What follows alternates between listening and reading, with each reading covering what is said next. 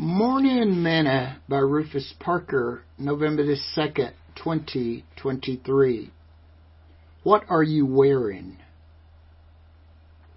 But speak thou the things which become sound doctrine, that the aged men be sober, grave, temperate, sound in faith, in charity, in patience.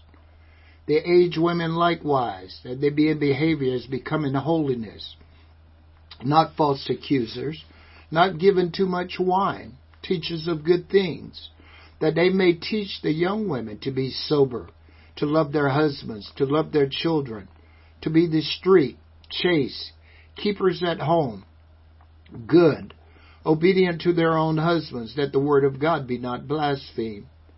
Young men likewise ought to be sober-minded in all things, showing thyself a pattern of good works, and doctrine showing uncorruptness, gravity, sincerity, sound speech that cannot be condemned, that he that is of the contrary part may be ashamed, having no evil thing to say of you. Exalt servants to be obedient to their own masters, and to please them well in all things, not answering again, not prolonging, but showing all good fidelity, that they may adorn the doctrine of God, our Savior in all things. For the grace of God that bringeth salvation had appeared to all men, teaching us that denying ungodliness and worldly lusts, we shall live soberly, righteously, and godly in this present world. Titus chapter 2, verse 1 through verse 12. Today's morsel. How much would you say that you spend each year on clothing? I once heard a story that a man from a foreign country came to America to visit one of his American friends. When he arrived at his friend's home, he could not believe how huge the home was and the number of rooms in the home. After spending a few weeks with his friends, the man returned to his home country, and all his friends there wanted to know what it was like. The man began to relate to his friends the size of his friend's home.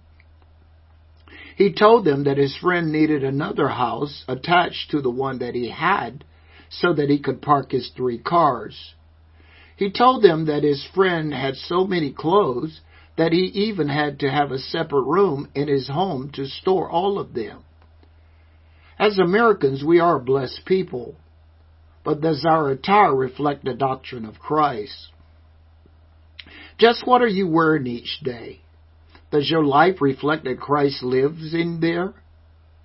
Does it reflect that we have been born again of the water and the Spirit? Does it reveal grace and mercy that has found us?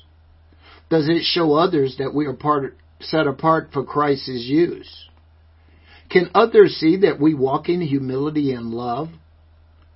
Just what do we put on each day before we leave our home? Paul told Titus that he must teach the church that they must show all good fidelity, that they may adorn the doctrine of God our Savior in all things.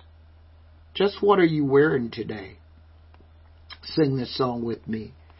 Put on the garment of praise for the spirit of heaviness. Lift up your voice to God.